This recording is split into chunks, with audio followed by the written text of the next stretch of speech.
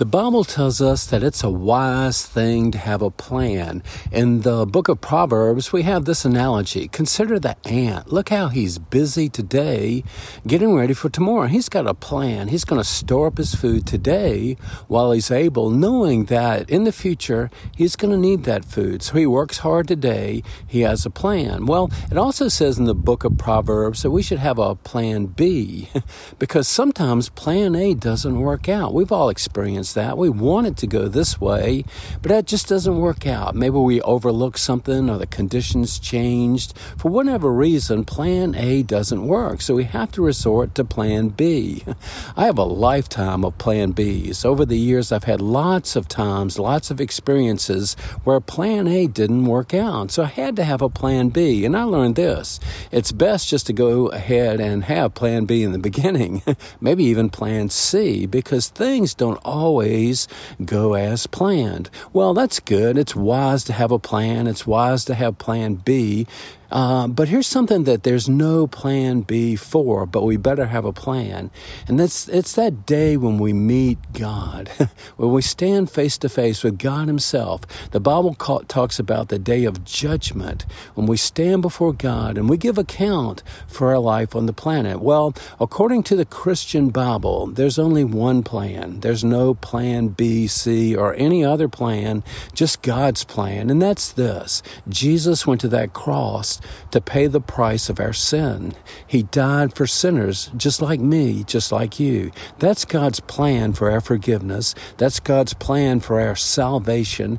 And that's the only plan that we can have if we've got any hope of spending eternity in heaven. It's plan A. It's God's plan. And it's a wise person who will listen to what Jesus said about that. He said, I am the way, the truth, and the life. No one comes to the Father except through me. He said that he was the door, the only door. If we're going to leave this earth with any hope of eternity with God, then we've got to have a plan, and it has to be God's plan. Well, it's good to review that once in a while. If you've come to Christ, if you've been saved, if your sin is forgiven, then you've seen plan A. You've seen what Jesus did on the cross. But there's people around us that haven't seen that yet. A lot of people believe this.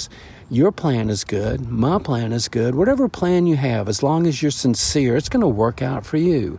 Well, that's not what the Bible says. It says simply this: one plan, one way, God's way. Maybe you've thought about that. Maybe you're not sure about your eternal situation, your eternal destiny, and you've thought about what the Bible says about what Jesus did on that cross, but maybe you've never taken it seriously.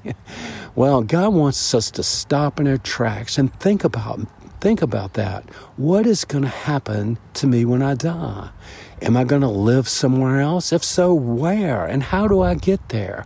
Jesus' disciples asked him that question. Jesus said, I'm going away.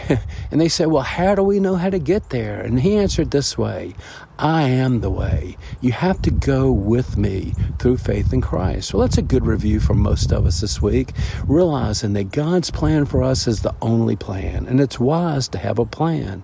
But in this situation, there's no plan B, no plan C, only God's plan. I'm grateful for that. And that's what I'm praying about this week.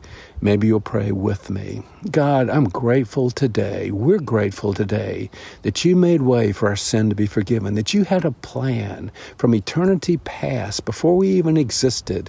You had a plan to redeem us, to forgive our sins, and to draw us into your eternal family. God, help us to be alert to people around us who haven't come to faith yet. It's a simple plan. God, help us to be willing to care enough about them to share your plan with them. God, help us this week to appreciate what Jesus did for us on that cross and be eager to share that plan with others.